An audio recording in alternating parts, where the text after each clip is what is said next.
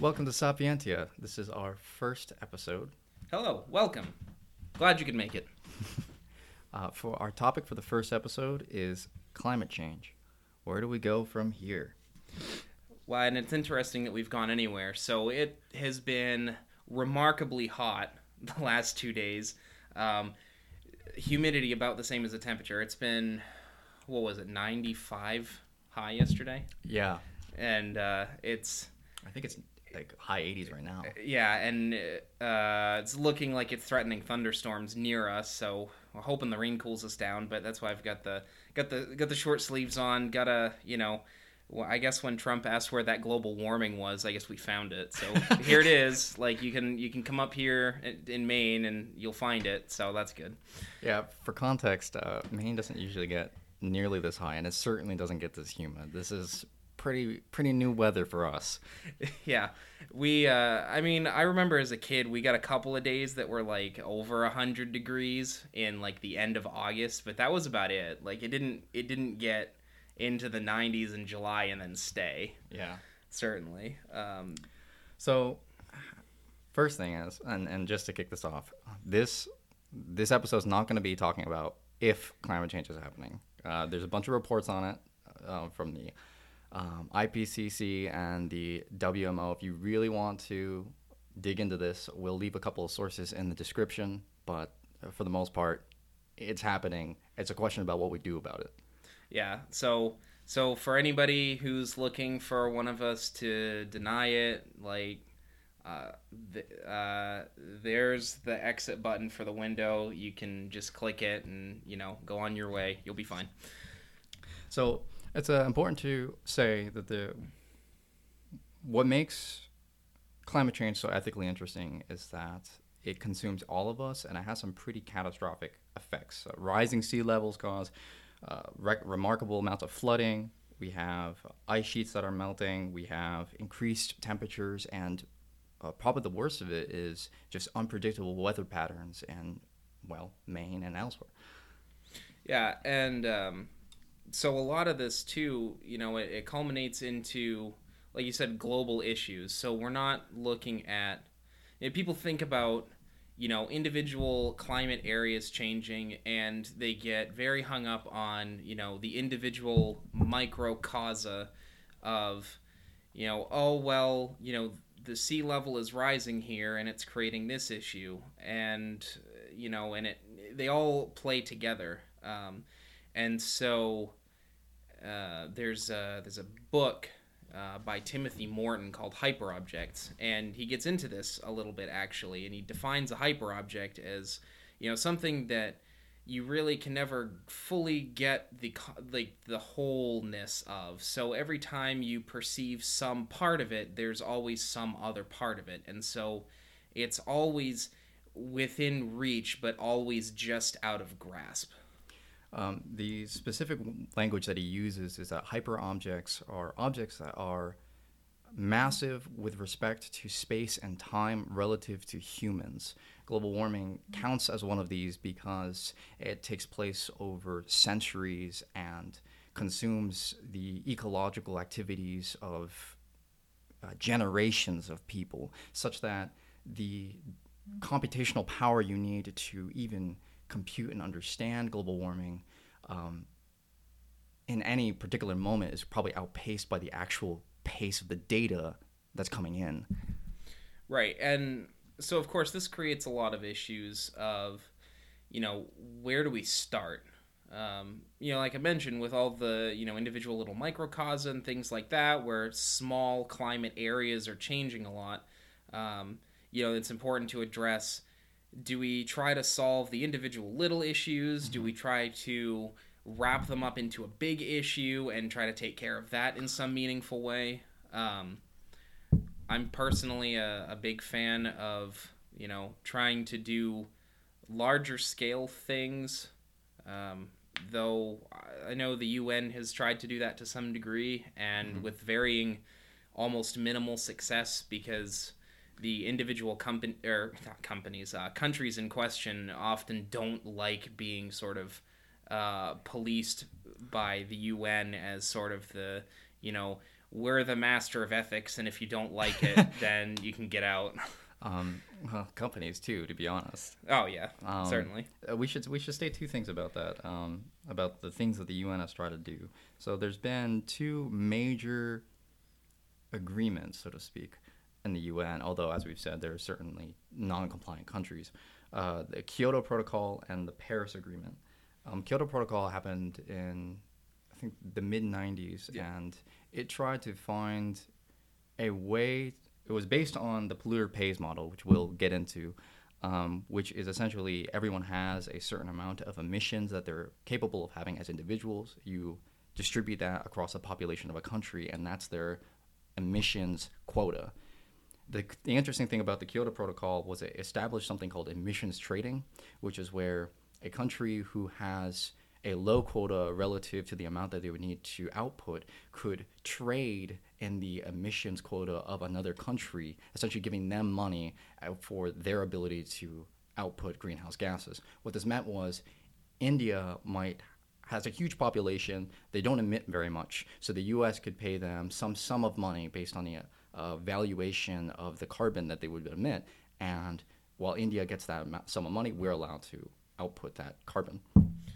Now, obviously, we didn't do this because We're, I think it's partly the American psyche of just not like being pushed around. Despite being the global police, we don't like being pushed around. So, that doesn't make a lot of sense to me. But I think it's also partly just the amount of industry that relies on carbon emissions in this country. So why would we follow it if it doesn't really have any tangible gain for us? Which of course is a huge issue. yeah. So the second one was the Paris Agreement, and unlike the Kyoto Protocol, the Paris Agreement didn't establish specific benchmarks that countries need to hit. So unlike the Kyoto Protocol, which had a cap on the emissions that you could emit, so it applied a number to the country, the Paris Agreement allowed countries to define their own goals, and the only requirement of those goals was they'd have to be highly ambitious. So the point was that you try to set it as high as possible and do everything you can to reach that, with the understanding that you might not. The Paris Agreement has that huge advantage. So countries that didn't want to be compliant could just define their own goals and try to negotiate with the other countries about what they believe there should be. So the U.S. might actually have a higher emissions per capita than India, but that's with the recognition that the industry in the U.S. is very different. Right. Of course, we've recently pulled out of that, and well, who knows where that's going now? Yeah. Well, and it's interesting too. So with an agreement like that, where it's just hey, go and do your best and Yeah. make an effort. There's the really easy tendency to just say, well, anybody that knows anything about psychiatry or psychology knows that people or groups of people who are not already self-motivating will not motivate themselves to do something, even if they are threatened by it, and especially in a case like climate change, where for a lot of people the threat is not concrete yet. It's not a tangible thing. You look around and you say, oh well, we had more tornadoes this year, or we had more high category hurricanes, or typhoons or whatever like that, but it hasn't really reached a tangible level yet. We're not, or some people are not seeing the causal linkages. The things are not increasing in intensity at a rate or what have you that really causes alarm. Right, and the gradualness of hyperobjects is part of why they're so damning. Right. You just you see we mentally adapt to every little change that gets made because it's what we do, but we don't really realize that the changes that are being made to an end that is potentially catastrophic. I think there's a good amount we can do to avoid catastrophe. Let's hope. Well, yeah, I agree that there is a certain amount of damage that we have done that can't be undone. Though I would be interested to see, we get our act together on this a little bit Mhm. and see, can we get things back to where, the planet can naturally begin to regulate things again. So we should get into some of these ethical frameworks because, as you can see, between the Kyoto Protocol and the Paris Agreement, there is somewhat of a paradigm shift. Whereas, unlike the Kyoto Protocol, where it's just trying to apply some universalizable standard, the Paris Agreement now doesn't now allows countries to have this kind of almost multicultural way of going about it. So, um, one of the earliest ethical theories about how to deal with climate change hinged upon already existing ideas about justice and ethics. Um, so this model was called the polluters pays model, and it's really, really intuitive. As Peter Singer puts it, it's essentially if you had caused a problem, you ought to fix it. And it's really important to say that this isn't a punishment, but rather it's taking responsibility. So a good way to think about it is imagine you had a sink in your village and you just poured all of your shit in the sink. Are we allowed to swear? Oh well. It'll be fine. Wait, we've done it. We're 20-something dudes talking about philosophy. Monetization isn't really something we're worried about. So you're pouring all your stuff in the sink, all your trash in the sink, and you think it's endless, but eventually you find out that it's not. So, absent of other concerns, you'd think that it relies on the whole village to clean this up. But imagine that you have one person in your village who had been dumping way more trash than everyone else.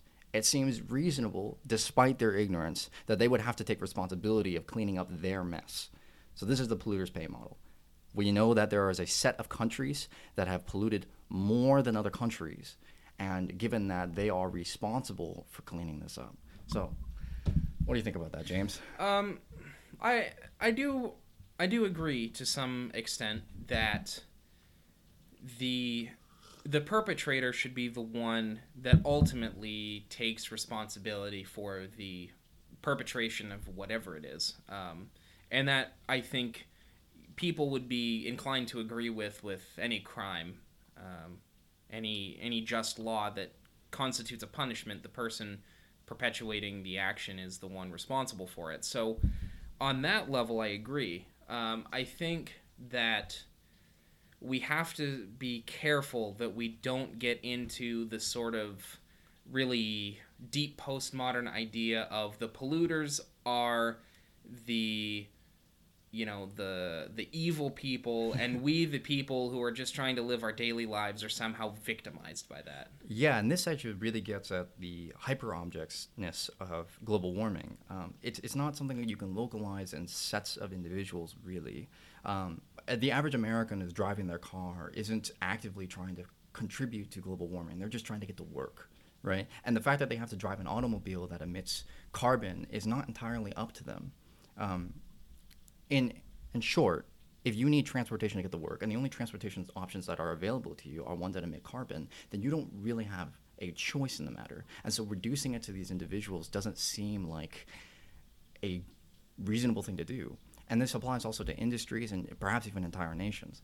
Oh yeah, I totally agree. The mindset that one person is going to make a huge impact in the climate change phenomenon is absolutely absurd.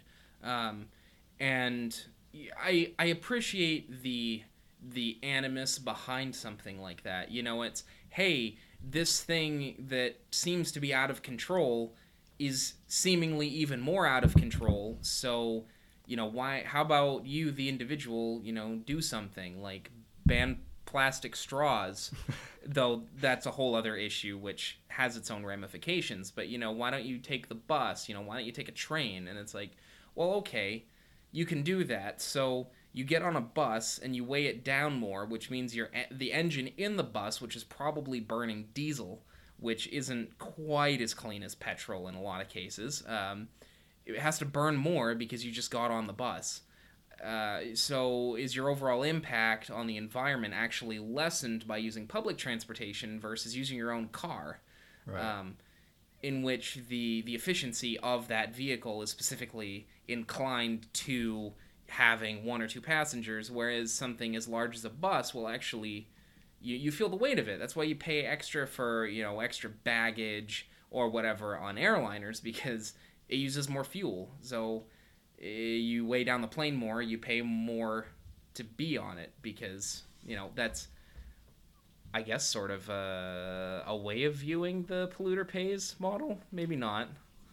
Well, interestingly, this gets us to our first objection to the polluter pays models. We'll leave a link to, well, at least a reference to Simon Canny's paper on, well, let's see if I can find the name of that thing.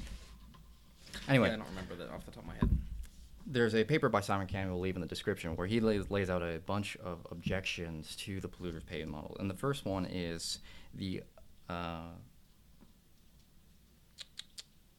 this is an ignorance problem.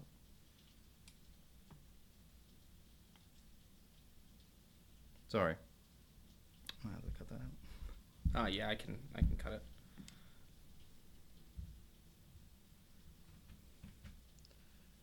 Where did you?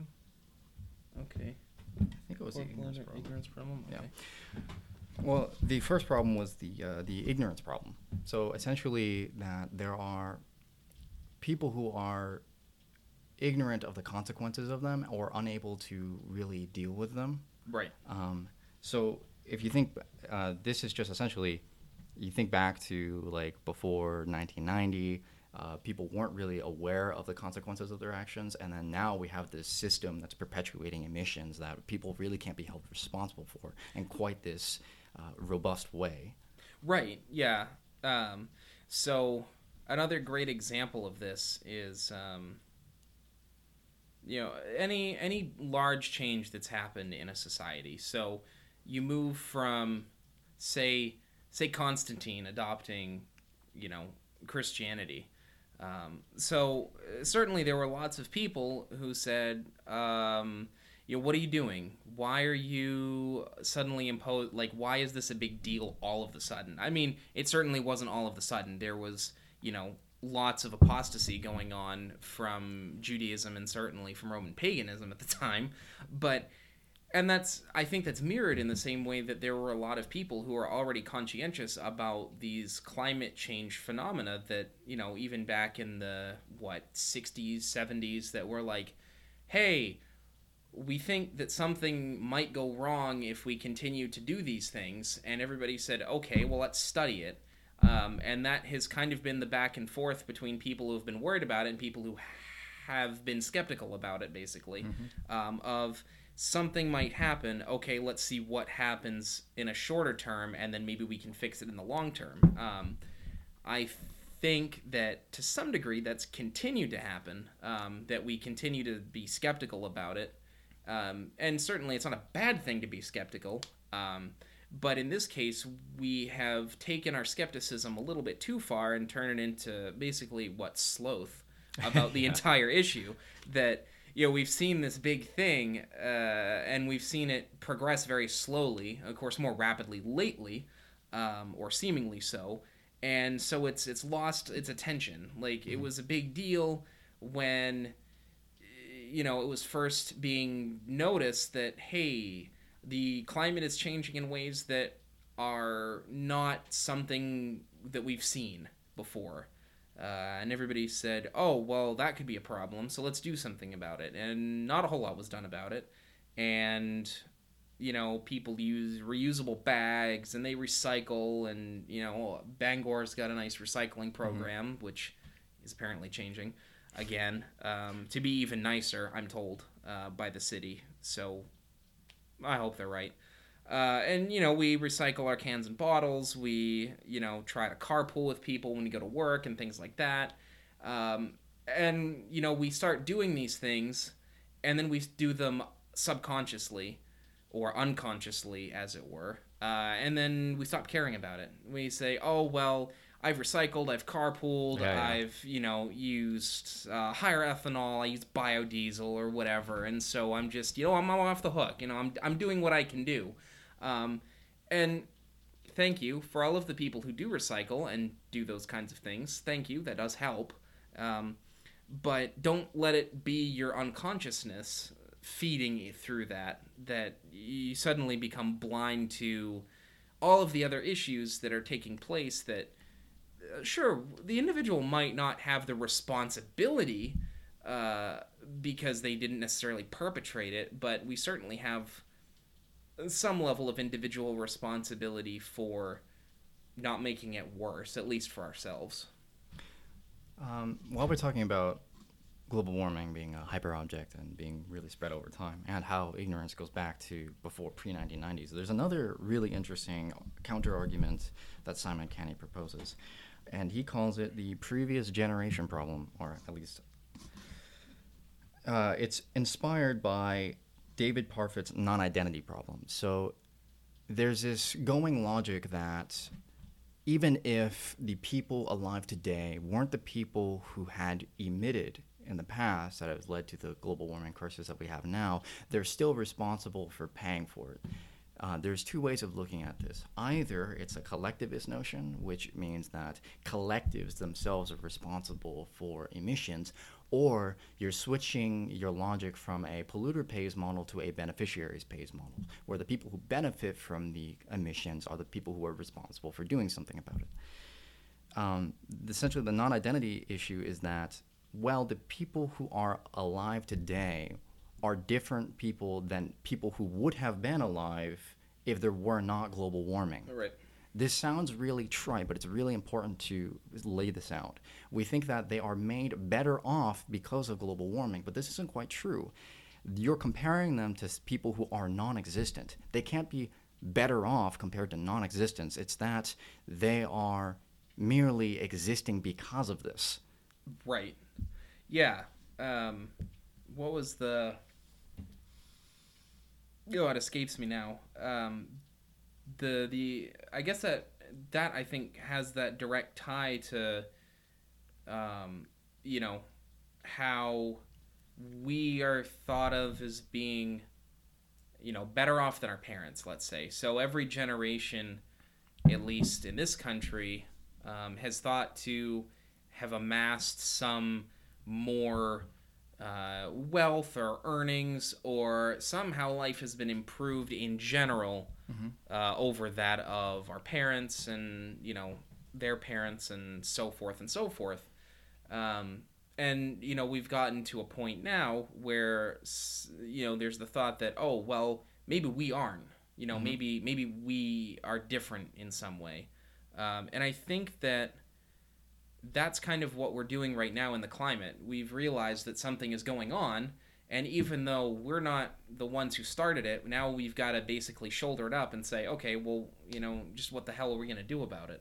Precisely. Probably the most interesting piece is that, as you've kind of noted, it doesn't. Well, for one, we might not be benefiting from it. True. And even these emissions, like we can get into a whole conversation about that, but you have to perform some kind of calculus to say that. And you have to use some metrics, and people might disagree about what metrics you use. But probably my most interesting part, too, is that if you were to use this sort of model, then it leaves out everything that these people aren't. So, for instance, suppose that there was something in the 1930s that led to increased emissions that either we're not benefiting from, or they were ignorant about it, so they can't be held responsible for it, or whatever other exclusionary thing you want to have. In that particular instance, that emissions isn't captured by this model, and so essentially it would be in the void. We wouldn't deal with it. Right. Yeah, it's almost like a quantum problem where you have two things that you're trying to assign something specific to, and you can't quite pin either one down at the same moment. But I mean, the emissions happened, and how you choose to assign responsibility for taking care of that is sort of arbitrary to the fact that, oh well, now there's how many more parts per million CO2 in the atmosphere? Like it's some astronomical amount. It was fluctuating between 180 80 to 210 parts per million for like the last 40,000 years or something like that, and then just in the last 100 or so, like basically since the Industrial Revolution started, that's skyrocketed to like 400 parts per million now in the atmosphere. That sounds about right. I actually watched an interesting little discussion about that this morning. How the sort of natural consumption by the environment of CO2 in the atmosphere was something like 370 or 380 gigatons per year. And so that system was in check because that's about how much the Earth produces by, natural processes, respiration, things like that. And then humans, by and large, with their consumption of various carbon-based fuels and whatever, jump that number up by 35 gigatons on top of all of that other CO2 emission. And so we see an annual rise of something in the neighborhood of about 10, I think it's between like 10 and 15 gigatons of CO2 gets added to the atmosphere every year. So that's definitely an issue. But who do we blame for that? We did. I haven't personally put 10 gigatons of CO2 into the atmosphere. I mean, I breathe, but maybe we should just. Who was it that said maybe we should all just take a deep breath and then never exhale? What was that? I don't know. Sounds like David Benatar. Oh my god. Yeah, maybe that sounds about right. Are we gonna become antinatalists, James? Okay, so you say that kind of in joke. Oh, here we go. But that is, I think, one serious pin that people put on other people is the responsibility of having less children, or responsibility. I'll put in air quotes because I don't necessarily think that that's the way of going about it. I don't think that having less human beings on the planet necessarily equates to more efficient energy consumption, because certainly the way we consume energy now is far more efficient than we did 100 years ago. We just consume more of it. And, I think it's important to recognize that it's not about having less people on the planet. It's about having more people actively working towards efficiency. In a way, I agree. Although I do think that there is something to be said about the amount. I mean, if your per capita emissions is, let's say over their lifetime, a couple hundred gigatons, right? Like, if you don't have that child, you won't have that in the atmosphere. Although I agree with you, it's certainly a short-term solution. The fact of the matter is we have 7 billion people on this planet, going up to 9, and you not having children is not going to have any effect on that, just like you carpooling. Right. And so, yeah, it's kind of a red herring in a way that, people like to poke issue with people that do not appear to take responsibility in the same way. So you could have, a person that is, very, very solidly antenatal, meaning they don't want you to have children. For those who don't know what antinatalism is, don't have babies. That's the idea. It's a stronger position, actually. It's not just that you shouldn't have children. It's that you have a moral obligation to not produce new beings. And some would even take this so far as to say that you can't have pets because you're creating a demand for animals to come into existence. Of course, I don't think David Benatar would say that, but no. And my apologies for strawmanning that a little bit. I think it's a little bit absurd, and I have a hard time characterizing it sometimes. Where's strawman up here?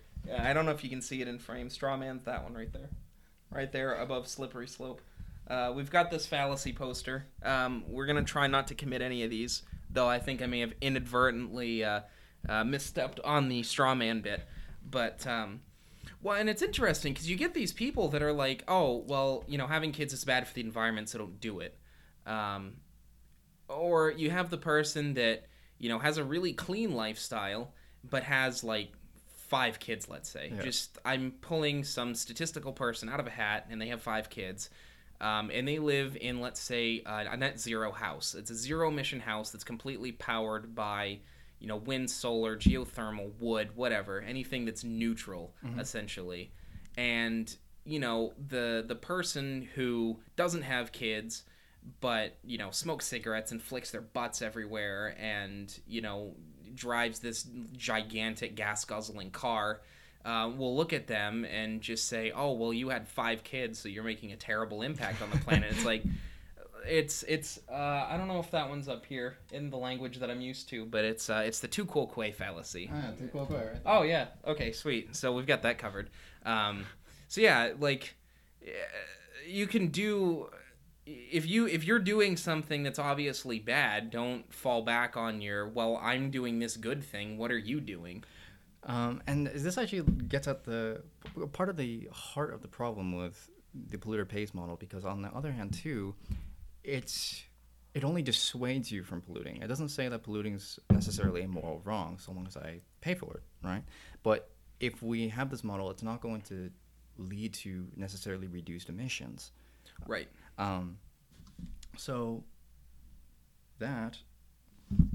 Oh, and there's one final problem I definitely want to bring up about the polluters pays model, and it's a very interesting problem, I would say. And this actually gets to some of the stuff we've been talking about. It doesn't seem reasonable if someone has been emitting a lot, either an individual or a collective, if they're especially poor, to place the burden of paying for their emissions on them, especially if they've done it in ignorance. So we're especially looking at poorer countries like China and India. No, yeah. Of course, their emissions are definitely lower than the U.S., but and they definitely haven't surpassed their Kyoto Protocol quota. But even then, there's still a need to clean it up, and it doesn't seem right for them to shoulder that burden. Right. There's we could be consuming a lot more energy by through natural gas or whatever like that still produces carbon, but in these poor places where they're not consuming as much energy, but the energy that they're consuming is through coal, which you always heard the joke or the advertisements about investing in clean coal. There's no such thing as clean coal. Coal is just dirty. It's dirty. It's sooty. It has lots of sulfur.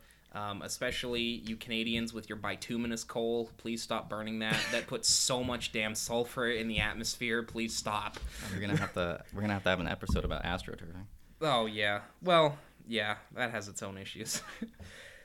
But so where do you say we improve on the on trying to keep people, even the poorer countries, responsible for what they're doing, but in a way that is beneficial to everyone? Right, and so this gets at, so Simon Canny provides a hybrid account, one that he thinks takes into account these egalitarian problems, the generational problems, and condenses it into something that we can all more universally agree upon, and doesn't place undue burdens on excusably ignorant persons or collectives, and especially poor collectives or persons. In the hybrid account, it's essentially laid out like this, and I'll read out to you the exact argument. A person has a right to X when X is a fundamental interest that is weighty enough to generate obligations on others. Persons have a fundamental interest to not suffer from death or crop failure, heat stroke, infectious diseases, flooding and destruction of their homes, and forced relocation, rapid, unpredictable, and dramatic changes in their natural and social and economic world, and so on. These are all consequences of global warming. Persons have a right not to suffer from the disadvantages generated by global climate change is thereby the conclusion. So, all persons are under a duty not to emit greenhouse gases in excess of their quota. And now this is much stronger than the polluters pays. It's not just that you have to pay for cleaning up, but you actually have a moral obligation not to emit. This, seems self-evident and seems like the undertone of the polluter pays model, but it actually isn't. Then, from there, he says, those who exceed their quota have a duty to compensate others, like the polluters pays model, but he, as an addendum to this, in light of the previous generation's excusable ignorance and polluters who cannot be made to pay, the most advanced have a duty to either reduce their emissions in proportion with the harms resulting from these, or to address the ill effects of climate change resulting from those. So this is a really important point that there are emissions that we just can't work under any theory of ethics or justice. But because of the way in which this problem is spread over time and space, someone has to do something about it. And so we should force those burdens on the people who are most capable of doing something about it. Right, I agree. And I think whether it's overt or slightly more discreet in his argumentation or solution to this problem, that, we take some arbitrary point in time, or maybe not arbitrary, maybe some calculated point in time, and we say, okay, so everything that happened from this point backwards, we're going to forget about all of those emissions, all of those things that happened, because there's no way of reasonably assigning somebody the responsibility of picking up after that. So from, time X, whether it's 1990 or 2000 or whatever, we're going to say, okay, well, everything that happened after this point, because we cared about it, everybody has to have some kind of responsibility or make up for what's going on. Right. Okay. Yeah, and I think that's huge, honestly, because it does solve one of the problems, which is, people arbitrarily fighting back and forth. Well, it's not my responsibility. Somebody before me did it. And it's like, exactly. Okay, so let's draw a line. Let's agree to draw a line somewhere and say, okay, from this point forward, you had responsibility because either you knew what you were doing or you were around actually influencing the problem and could have done something about it and didn't. And he has a corollary to this at the very end. One of the another addendum that I think is really useful to think about too. In light of the polluters who cannot be made to pay, we should also construct institutions that discourage future noncompliance and emissions. So on top of that, it's not just that we should try to compensate or try to adapt, but also that we should construct our institutions in such a way that they can avoid some of the problems that we were laying out, where like I don't have an option in my transportation, so I have to do something that emits carbon. Well, I should make institutions that make it so that people do have a green option going forward. Yeah, absolutely. It'd be interesting to see if somebody could get their head around how to make a nuclear car. You drive up to your depot and you like inject a fuel reactor into your engine. So you drive up to your gasless station and you get your little block of uranium or plutonium or whatever, and you stick it in your car, and you react that for a while. The Russians would probably be all over that. I remember, just as an aside, in I think the early 2000s, they were trying to get a fusion car on the road. Didn't go very far. Ironically. Yeah, both literally and figuratively, actually. Yeah. Well, and I think it proves an interesting point too. It's like the reason. Just as a little backstory on me, my original plan when I went to college was to study nuclear engineering. Basically, my plan was to go in the Navy and be a nuke, basically. So, I don't know why they call them Navy nukes, but that's what we do. So, the idea was, the reason the nuclear reactors work on submarines and large vessels and stuff like that is that they're sitting on water. They're sitting on their coolant system. So unless you can basically take, one of those big office water cooler jugs of water, put about 5 of those in the trunk of your car to sit and, sink all of the heat that comes off of your reactor that doesn't get used up in propulsion. Okay, well, now you just weighed down your car by however many pounds that is, probably 300 pounds of water in the back of your car. If you actually made it more efficient, or are you just pumping out radiation everywhere? So now that we're on the topic of nuclear, we should actually get into some of the other scientific parts of this and how renewable energy factors into this.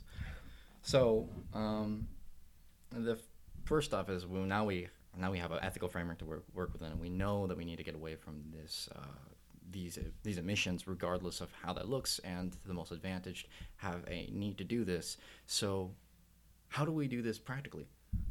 Well, as it's been said by a few notable names in various TED Talks. Bjorn Lomborg, although we are aware of some of the controversy surrounding him, Michael Spellingberg, Spellenberger, and Peter Singer himself, Simon Canny, a few others. Yeah, they make a fairly strong case for not just saying, oh, we need to switch to all renewables like right away. It's we need to innovate a way to produce the same amount of energy, not only in a less emissive way, but in a more efficient and less emissive way. So, just as an example, that Schellenberger talks about in one of his TED talks, he's mentioning a solar field, so a big solar farm where they cover vast acreages in solar panels. And so he talks about how it creates a couple of issues. It takes away the habitat of the specific one that he's talking about, a lot of desert tortoises and things like that. It also makes it hazardous for birds to fly over because it's basically a giant heat sink, so they fry and fall to the ground dead, which is really sad. That we don't, how did Schellenberger say it? Are we sacrificing the environment for the climate? Was that the panels or the turbines? That was so the panels were affecting the small birds. So the wind turbines, which I'm sure we'll get to shortly. The wind turbines were affecting the larger birds. Bats, right? Yeah, and bats. So an entire species of bats in, I think it was the Northwest, were basically pushed to the verge of extinction just because of wind turbines. So they just fly into them, which is really sad because we're trying to fix the climate so that things don't go extinct. And it seems like we might inadvertently be putting things at risk of extinction, trying to save the climate and sacrificing the environment. And I should mention too, by the way, when they were talking about the desert tortoises as they related to the solar farms and stuff like that, they took the tortoises into sort of captivity to help them sort of adjust to having lost their natural habitat, and almost all of them died as a result. Whether they were, aged or, slightly younger and more able to adapt, even they were not completely capable of actually shouldering the burdens, as it were, of relocating. So I think it's a really good point that we have to be careful how zealous we are about renewables, and that zeal does not turn into blind faith in, if we just build one more solar panel, if we just ban one more kind of emission, everything will be solved. I think that is incredibly short-sighted on the part of the practitioners, and I think it really misses the whole point. If we what was it, the Maze Runner movie that starts out with the big shot of 2049 or whatever, and solar panels everywhere. Yeah, there's just this huge field of solar panels, and it's desolate. There's no birds, there's no anything for the entire frame is taken up by these solar farms, and there's nothing else around it. And you might say, oh, well, that's super dystopian, and it's but is it? Is it really that dystopian? Are too many of us actually thinking that we need to go in that direction without thinking about what's already there? There's a quote I'd like to read from Hyperobjects that really awakened me to some of these concerns. Utilitarianism is deeply flawed when it comes to working with hyperobjects. The simple reason why is that hyperobjects are profoundly futural. No self-interested theory of ethical action whatsoever, no matter how extended or modified, is going to work when it comes to objects that last for hundreds of thousands of years. There's a radical asymmetry between the urgency and the passion and the horror we feel when we are confronted with hyperobjects. Doing nothing is evidently wrong. If we drive a Prius, that doesn't do anything. But it won't solve the problem in the long run. Sit around criticizing Prius drivers, well, that won't help at all either. Form a people's army and seize control of the state? Will the new society have the time and resources to tackle global warming? Solar panels, they take up a lot of energy. They take a lot of energy to make. Nuclear power, Fukushima and Chernobyl. Stop burning fossil fuels right now? Are we ready for such a colossal transition? Every position is wrong. Every position, including especially the know-it-all cynicism that thinks it knows better than anyone else. So what essentially this means is that there's going to be ecological impacts, there's going to be consequences in anything that we do. And ultimately, we just have to trudge forward and make a choice and try to work with the data that we have as it's coming in. Just going gung-ho with renewables probably isn't the solution. And also just trying to stay with our oil isn't the solution either. Ultimately, we'll need a multi-pronged approach, and we'll have to just accept things as they come and try to work through what we have. Yeah, and I think it's it's interesting too to think about the levels in which we deal with these things. So I think it's really easy in our sort of postmodern mindset that so many people have found themselves in, whether by choice or by force. I say force, I mean sort of like undercover, not so obvious mental coercion into a new way of thinking that has arisen lately, is that our situation has become so vast, so dire, so unchangeable that people just say, the hell with it. I'm not going to do anything about it because either I as the individual can't do anything about it, or we've already done so much that it doesn't even seem worth our while to worry or consider what might happen next. Presumably a majority of the people that are, 20-something are going to be 60-something at some point, and in 40 years' time, I'd like to have someplace to live, not just because I have a job or whatever, but there's actually a physical place where I can manifest my being that isn't, either scorched or deforested or, arid, basically. Yeah, and it's important to note that, as Timothy Morton points out, every position is wrong, even the one where you do nothing.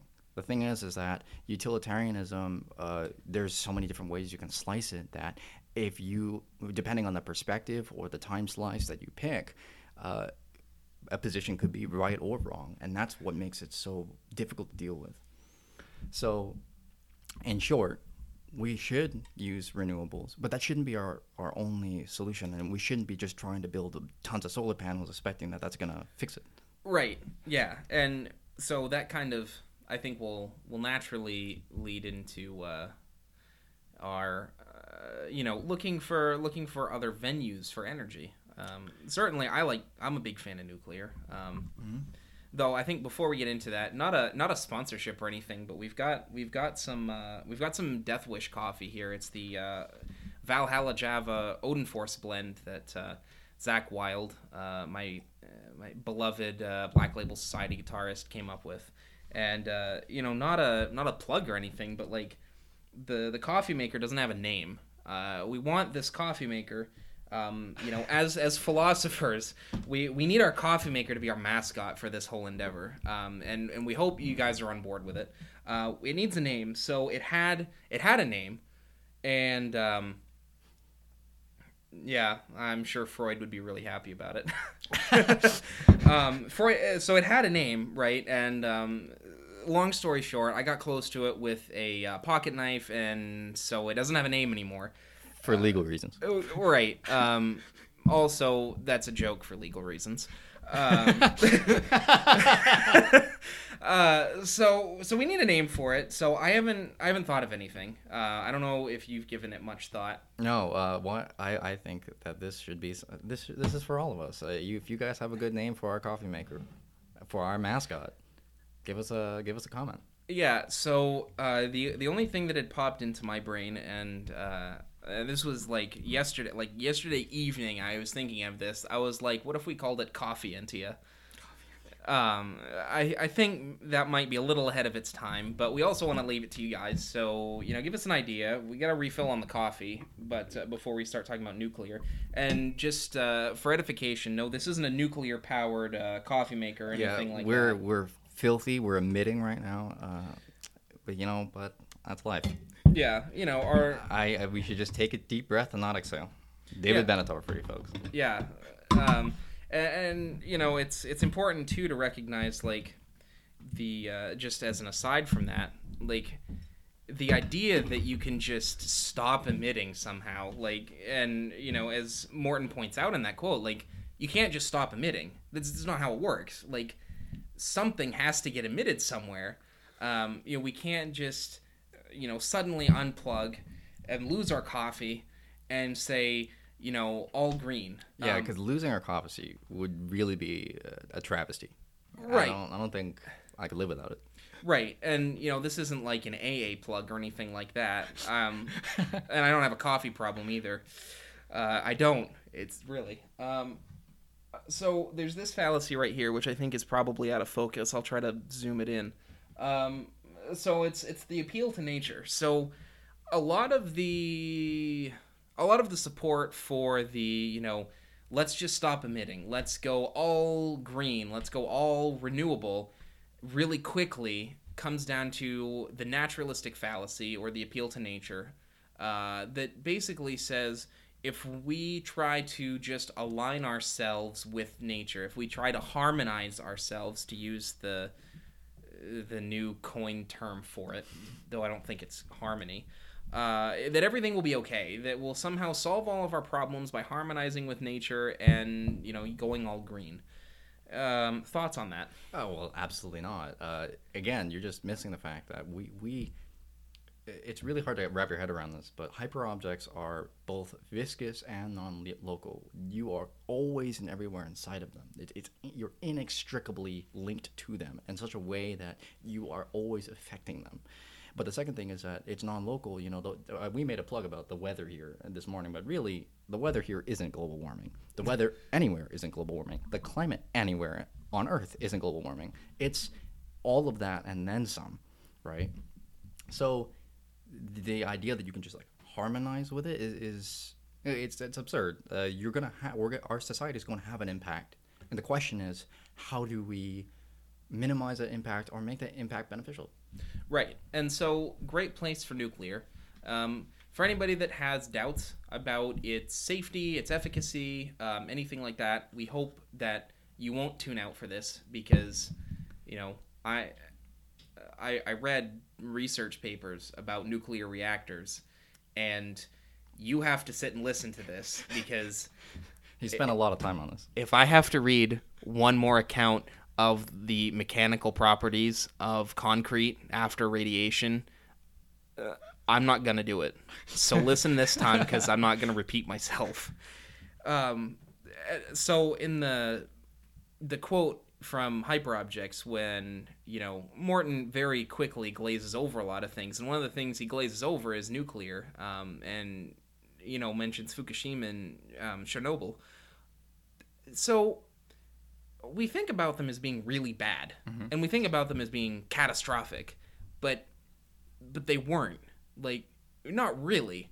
So they were not as globally impactful as throwing plastic in the ocean, or burning lots of coal. Like, those things will affect everyone. A nuclear reactor failing in ways that were compounded, failures on top of failures that were never even thought could happen, though building a reactor where you can get a tsunami is kind of beyond me. But island life, I guess. It's hard to just discredit the entirety of what nuclear tries to accomplish in producing energy by just looking at, two cases, or 3 Mile Island, which again was basically a PR incident more than it was an actual reaction failure. So it's important to talk about the numbers here. In all 3 of those accidents, only around 10 people died in each one, which, I mean, is it's tragedy. 10 people died. But if you compare that to the worst accidents in oil and coal, it's orders of magnitude less. Thousands of people die in coal every year. Hundreds of people die on oil rigs. And the Gulf of Mexico oil spill is still an ongoing problem. Yeah, and that was in what, 2008? I think so. 2007? It's been a long time. So, in other words, you do have to do these comparisons and just recognize that no solution is going to be perfect. Now, just so that you don't think that we're trying to do a plug for nuclear here, for one, I don't believe that nuclear is perfect, but I'm not looking for a perfect solution. I think that one day we will have to get away from even nuclear because it does have, it does have an ecological impact. We have to deal with the nuclear waste, which I think we're storing in a bunker right now.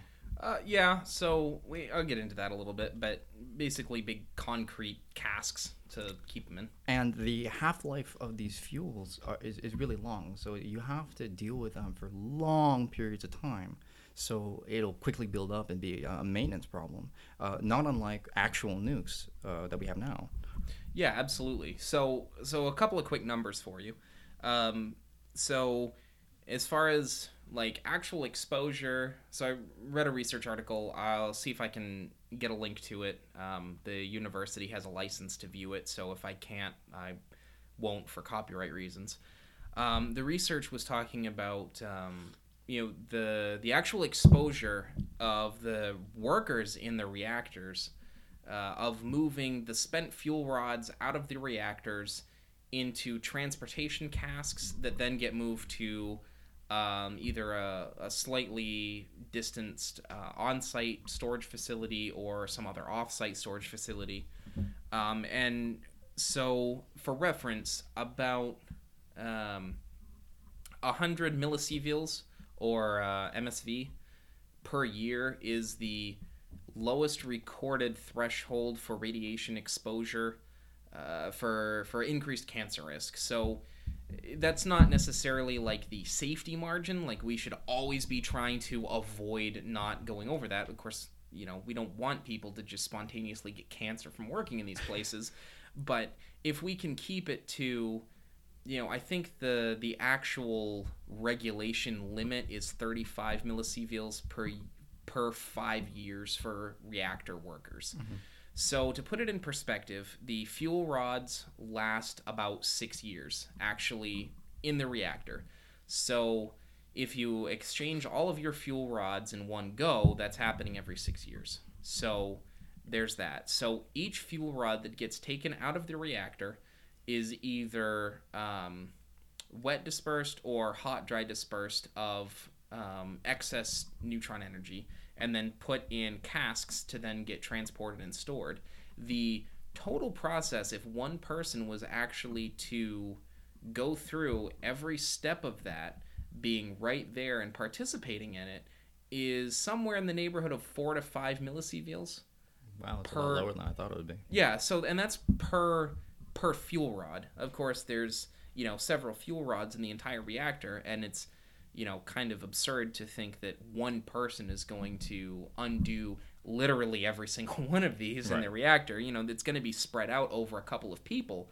But, the idea that it's this really hazardous thing for the people that work in them is really easily dispelled by this. That's not a ton of radiation to be exposed to, and it's certainly well below the limit. Even if you figure, one person doing a couple of these, they'd still be able to do, call it 6 fuel rods safely, and that's just within the regulation. That's not even to say that it's going to cause any actual physical harmful effects. So, just for edification, the current model that we use for nuclear radiation damage is the linear no threshold model, which holds that any amount of radiation will cause some damage to your biology, and that this is a linear scale. So getting hit with 10 millisieverts is equivalent to getting hit with 2 doses of 5 millisieverts. There is some research that suggests that this isn't an adequate way of looking at it, that actually low doses over long periods of time don't have as big of an impact as high doses over short periods of time. And part of the evidence for this is acute radiation sickness, where you won't get rad sickness if you get 100 millisieverts over a year, but if you get it in one dose, you will get sick. And also that there's a latent radiation in the environment that doesn't seem to cause advances in cancer when there's different background radiation in, say, like Colorado versus Maine. Right. I mean, so it's well, the clouds have gone away. It stopped raining finally. And so the sun is out. So we're getting cooked with radiation right now. And so, we have an ozone, and that helps. Now that we've stopped using CFCs, it helps even more. But that's correct. So the exposure is really interesting to look at. So there was a case where occasionally some reactor worker will have to dive into the water tank, the fuel rod tank, basically, where the spent rods are kept until they're taken off-site, if that's where they go, or stay on-site in some other dry cask. So they dive into this tank, and the guy finds some piece of tubing. He doesn't know what it is, and so they say, okay, well, basically just put it in your toolbox, which is, of course, lined so that any radioactive materials stay away from your person. So, he takes that, and, well, it turns out that the tubing was actually a piece of the inner reactor mechanism that was a safety shield. Mm-hmm. So it was massively irradiated. The guy got pretty serious burns on his hand, and some on his leg where he was holding the toolbox, but that was it. So he dove into the pool where the fuel is kept, and didn't have any long-term effects other than holding this radioactive piece of tubing that shouldn't have been there in the first place, because whatever happened to that. So aside from some skin rad poisoning, that was it. He didn't suffer any long-term effects from that, and so the danger even of keeping them in water is fairly low. Right. So clearly the risk factors in nuclear have been vastly overstated, or at least, depending on your perspective, at least slightly. But there is an interesting way in which this works.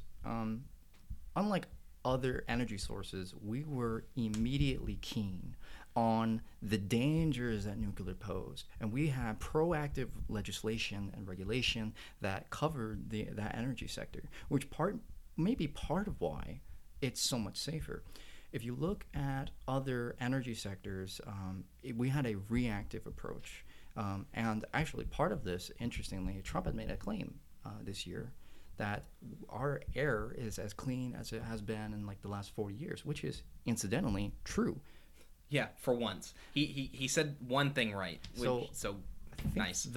In the 1970s, we had a piece of legislation called the Clean Air Act, which basically regulated emissions, especially in, I think, cities. I don't know the exact nature of the act, but since then, our air quality has been getting much better, and it's now at standards, which does show us that with some legislation, we can actually have an impact on these industries. And so part of this might actually be the social and political aspects that surround these energy sectors. And nuclear seems poised for this safety. Yeah, absolutely. And it's interesting, too, that we have a proactive rather than reactive approach to nuclear. Haha, reactive. Yeah. So just to really quickly touch on that Clean Air Act bit, the actual metrics that the EPA had, and I'll link that to, something like the aggregated 6 top polluters, which was sulfur dioxide, NOx gases, fine particulates, so like 10 microns, and aerial lead, so lead binded in various things, and also ozone, so the low atmosphere ozone that's poisonous to people, not the upper atmosphere ozone that lightning makes, that's really good for us because we won't get as sunburned, though I don't escape that anyway. So it was a combination of those things. those emissions fell from 1970 until 2017, 2016, when the study was actually published by the EPA, fell 73% as an aggregated total. That being said, if you look at the graphic too, it shows that the CO2 emissions did rise some. They rose, I think, 10 to 15%, if I'm reading the graph right. But, credit where it's due. That's still pretty impressive. I mean, right. We went from, the turn of the 20th century, when farmers were using lead arsenate as crop dust to, as an insecticide. It's like lead arsenate. Everybody tells you that lead and arsenic are bad, and they're right. They are bad, at least for, consumption and exposure. But, we went from that, and now we're actually on a fairly positive air quality trend. I mean, CO2 is bad, but certainly, NOx gases, which is smog, sulfur dioxide, which of course makes, you get a lot of bisulfite salts falling that create acid rain, even worse than CO2 does. You get all of these things, and they're going down, I'm not necessarily, yay, let's go this current administration, because I do have my issues with it. But we have done something right, so that's good.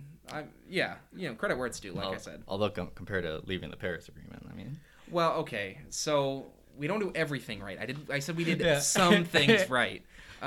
Though I do have some particular reservations about global agreements that we can get into after the fact. Well, actually, there is one of Simon Canney's objections to the polluter pay model. To go back to that, was the sovereignty of nations. Actually, this is one of the reasons why he doesn't believe the collectivist position is a good one, because you would be, according to most theories of justice, infringing on the sovereignty of peoples. Yeah, absolutely. And so to kind of see that from a little bit of a different angle, in psychology, there's like the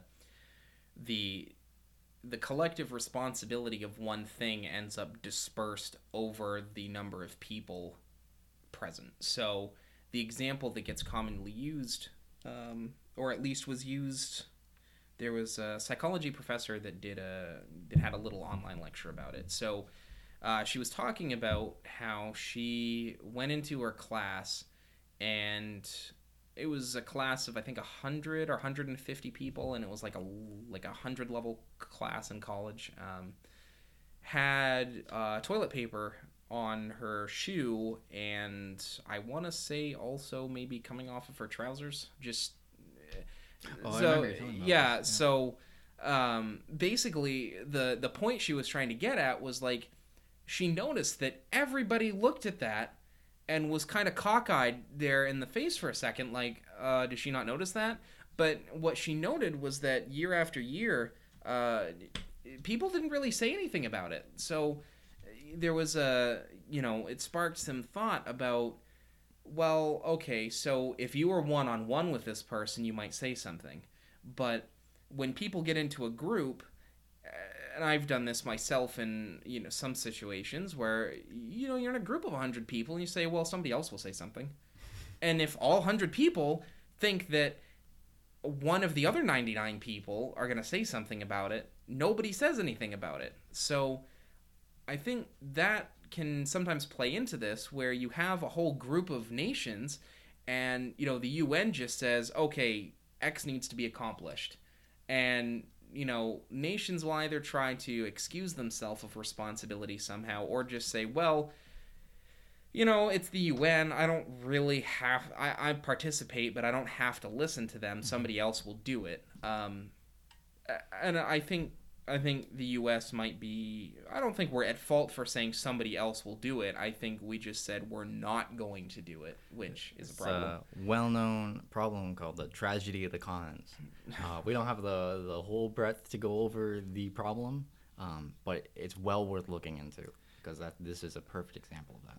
Yeah, and people that oppose socialism like to use that example a lot. It has its place. Certainly, it's not a bad example of, how collective responsibility works, though some of the objections are less informed than others, let's say. Let's see, where are we? So,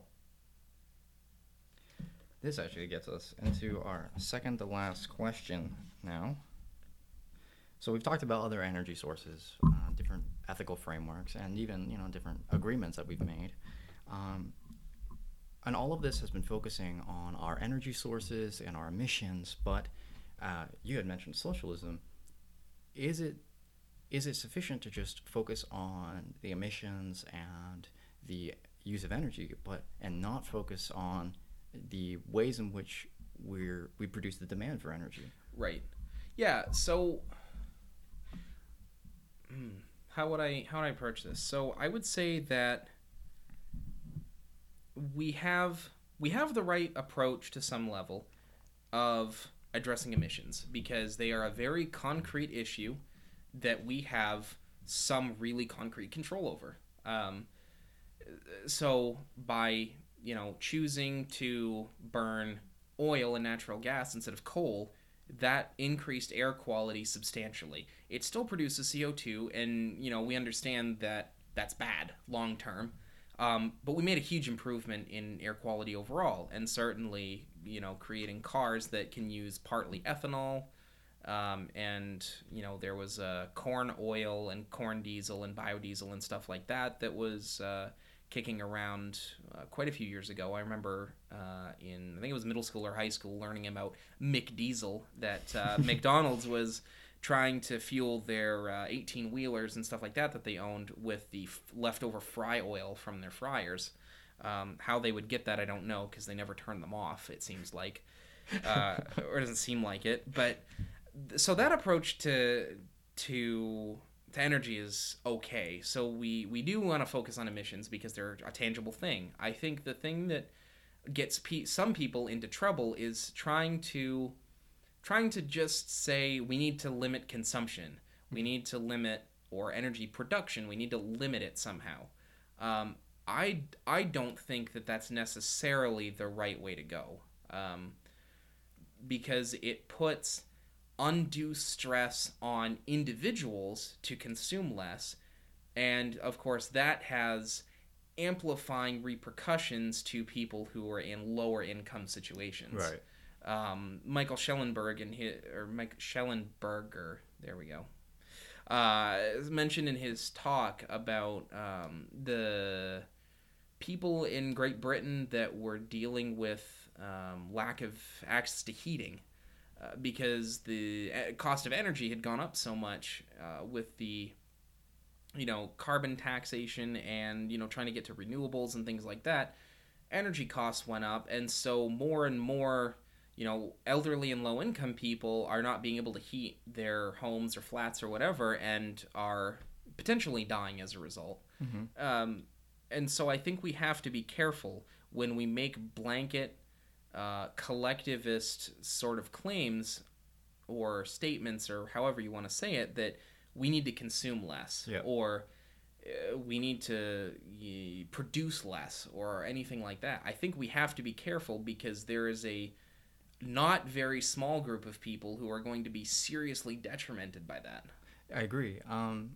I don't think it's as simple as just saying we need to reduce consumption, although I think that there are powerful arguments for some of this, particularly, so I might offend some of your sensibilities, but this has been used as a counter-argument against capitalism, actually, because a lot of people think that markets, especially capitalist markets, because they're only incentivized to produce profits, they don't have to deal with the externalities of their market actions. So, and just for other people, externalities are the after effects of producing a product. They can be good or bad, and they're not part of the cost. So a good way of thinking about this is you're in a library and you buy a bag of chips. You're eating the chips in the library. Now, you only paid like $2 for that. But as you're eating the chips, you're causing distraction to everyone around you. Let's suppose you eat the bag of chips for half an hour, and there are 3 people who are doing work, and their work is valued at, let's say minimum wage. each of those for half an hour minimum wage, let's say it's $10, that's $5 per person. So the externality of that is $15 worth of productivity cost. That, by the way, wasn't consumed in the price. You only paid $2, not $17. So that $15 is something that's levied onto the market itself, onto other people, and potentially the state.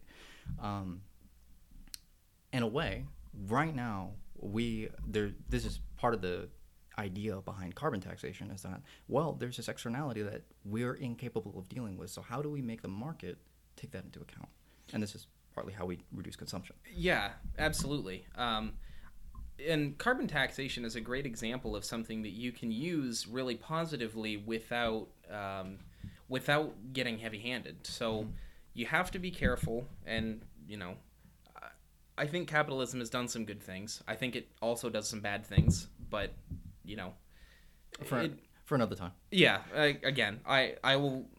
I'll restrain myself a little bit on the issues. So I think it's important to recognize that carbon taxation is something that you can impose on the market without the market just completely rejecting it. So the capitalist market really doesn't always play nicely with strong external pushes and things like that. So when you try to change the market really strongly from outside of it, the market rejects it. It avoids it at every cost. That's why there are tax loopholes. That's why there's outsourcing. Mm-hmm. That's why, Burger King buys Tim Hortons and moves to Canada to avoid our taxes here in the States. Look it up. I'm not going to link it. So they're really great examples of things that really seriously affect the market from outside. They're trying to impose something on it that wasn't there naturally. So carbon taxation is actually something that you can impose on the market that has the potential, if it's implemented correctly, of, rather than just somehow finding a loophole, actually innovating energy consumption so that they pay less in energy consumption tax. Exactly, right. Because the way in which you avoid paying the tax is by emitting less carbon. It's just making it so that the market has to pay for that externality. Right. And I agree. Like, it's a good thing to do. So it's partly an accountability issue. So like we were talking about at the beginning, where we have to draw responsibilities. It's an accountability thing. So if you're actually able to assign accountability to these groups, that's great. They're obviously contributing to an issue, and they're finding some way of both compensating, though monetary compensation for an environmental issue seems how do I say it politely? Insufficient? Insufficient certainly, but I think it's sort of virtue signaling in some capacity. In this case, though, it might be important to do that. Well, yeah. I mean, virtue signaling is bad, but certainly having some kind of restraint on somebody, like, hey, capitalist, you really like money, well, we're going to threaten to take some of it away from you if you don't cooperate. You can call it coercion if you want to, but I think it's strategic market reshaping, because that's exactly what the market does. It coerces itself in some ways into changing. Right, that's exactly what supply and demand is. Right. So we'll close off here. We've said a lot of things. So my last question is, where do we go from here? Where do we go? Well, I like nuclear a lot. So I think that in the short term, until we can get other non-carbon producing or carbon neutral energy forms well underway to desirable efficiency, not even just like matching, but like desirable efficiency, so we're not chucking hazardous chemicals from solar panels into third world countries for recycling. Coming up with something that can be an energy dense, really usable standby until we get to where we can be less carbon dependent. Yeah, I agree. I think nuclear in the short term for sure, especially because it actually promises to produce the amount of energy we need to consume. And like, if we don't get ahead of this in the next 10 years, we may very well die from it. But I think, as I've said, in the future, we're probably going to need to get away from nuclear itself too, because that has some ecological consequences. But what I think needs to happen really is just a paradigm shift. We need to be constantly looking for efficiency because we want to minimize our negative ecological impact, negative externalities of our market actions. And so one day nuclear might become a problem and we'll have to deal with that too. But if nuclear has shown us anything, we need to be proactive about this sort of thing. Absolutely. And, our reservations for Bjorn Lomborg aside, his idea of, like we said, not constraining the market away from carbon necessarily, but just, kind of nudging it in an innovative direction could be huge. Mm-hmm. Up until we get to a point where we can, use carbon sensibly in a way to produce other things that produce renewable energy. And there's been some argument, too, about, jacking up consumption in the short term to get people in impoverished countries to a place where they're not so impoverished, so that you can develop the sort of mindscape of that group of people. Mm-hmm. So that people are more conscientious about the climate. People want to invest their mental capacity and whatever they can in their monetary capacity and actually doing something about it. And it also turns out that education of women and better financial status for women does reduce birth rates, which incidentally will reduce emissions. Yeah, there's my antinatalist plug. Oh well, I knew it was coming. I just was waiting to see how it was going to happen. So yeah, and so there's a noticeable trend in that direction for people who are more monetarily situated or better monetarily situated, that they produce less children, which mm-hmm. is why there are so many I would say German pseudo-nationalists crying about native German population is going to be gone, which is why the government has subsidized having children. So basically, you have more than one kid, and you're going to get a giant tax break, and every child after that has an exponential increase in that tax break. Yeah, that's a whole nother bag of memes. Yeah, I mean that in the literal sense, not like in the funny sense, as in like actual memes. Yeah, no, it definitely. I do have some deep-seated concerns about government regulating procreation. Well, seems like we got through most of what we wanted to get through. Any closing comments, James? Well, so we've talked a little bit about where we should go in the future as far as energy and as far as renewables, but where do we go in the future of Sapientia? Like, what? Help us, please. We need new topics. Yeah, absolutely. Our topics want to be chosen from our viewers and our patrons, so feel free to leave a comment about topics you'd like us to cover. Be sure to like and subscribe as well. Oh yeah, no, we've got our Patreon, we've got Facebook, we've got the other podcasting site, Anchor FM. Yeah, that's the one. We'll link all of those things underneath. This isn't, like I said, it's not sponsored by Death Wish Coffee, so you don't have to worry about it. Though we highly recommend it. Oh yeah, no, thumbs up for them. It's great coffee. So thanks everybody for tuning in, checking us out, and we hope to see you again in the future. And if you have any criticisms of what we've said here, we'd love to hear your arguments. Yeah, like seriously, post our podcast. Post the link for this in the subreddit Roast Me. I want to see it. Like, no, seriously, roast us.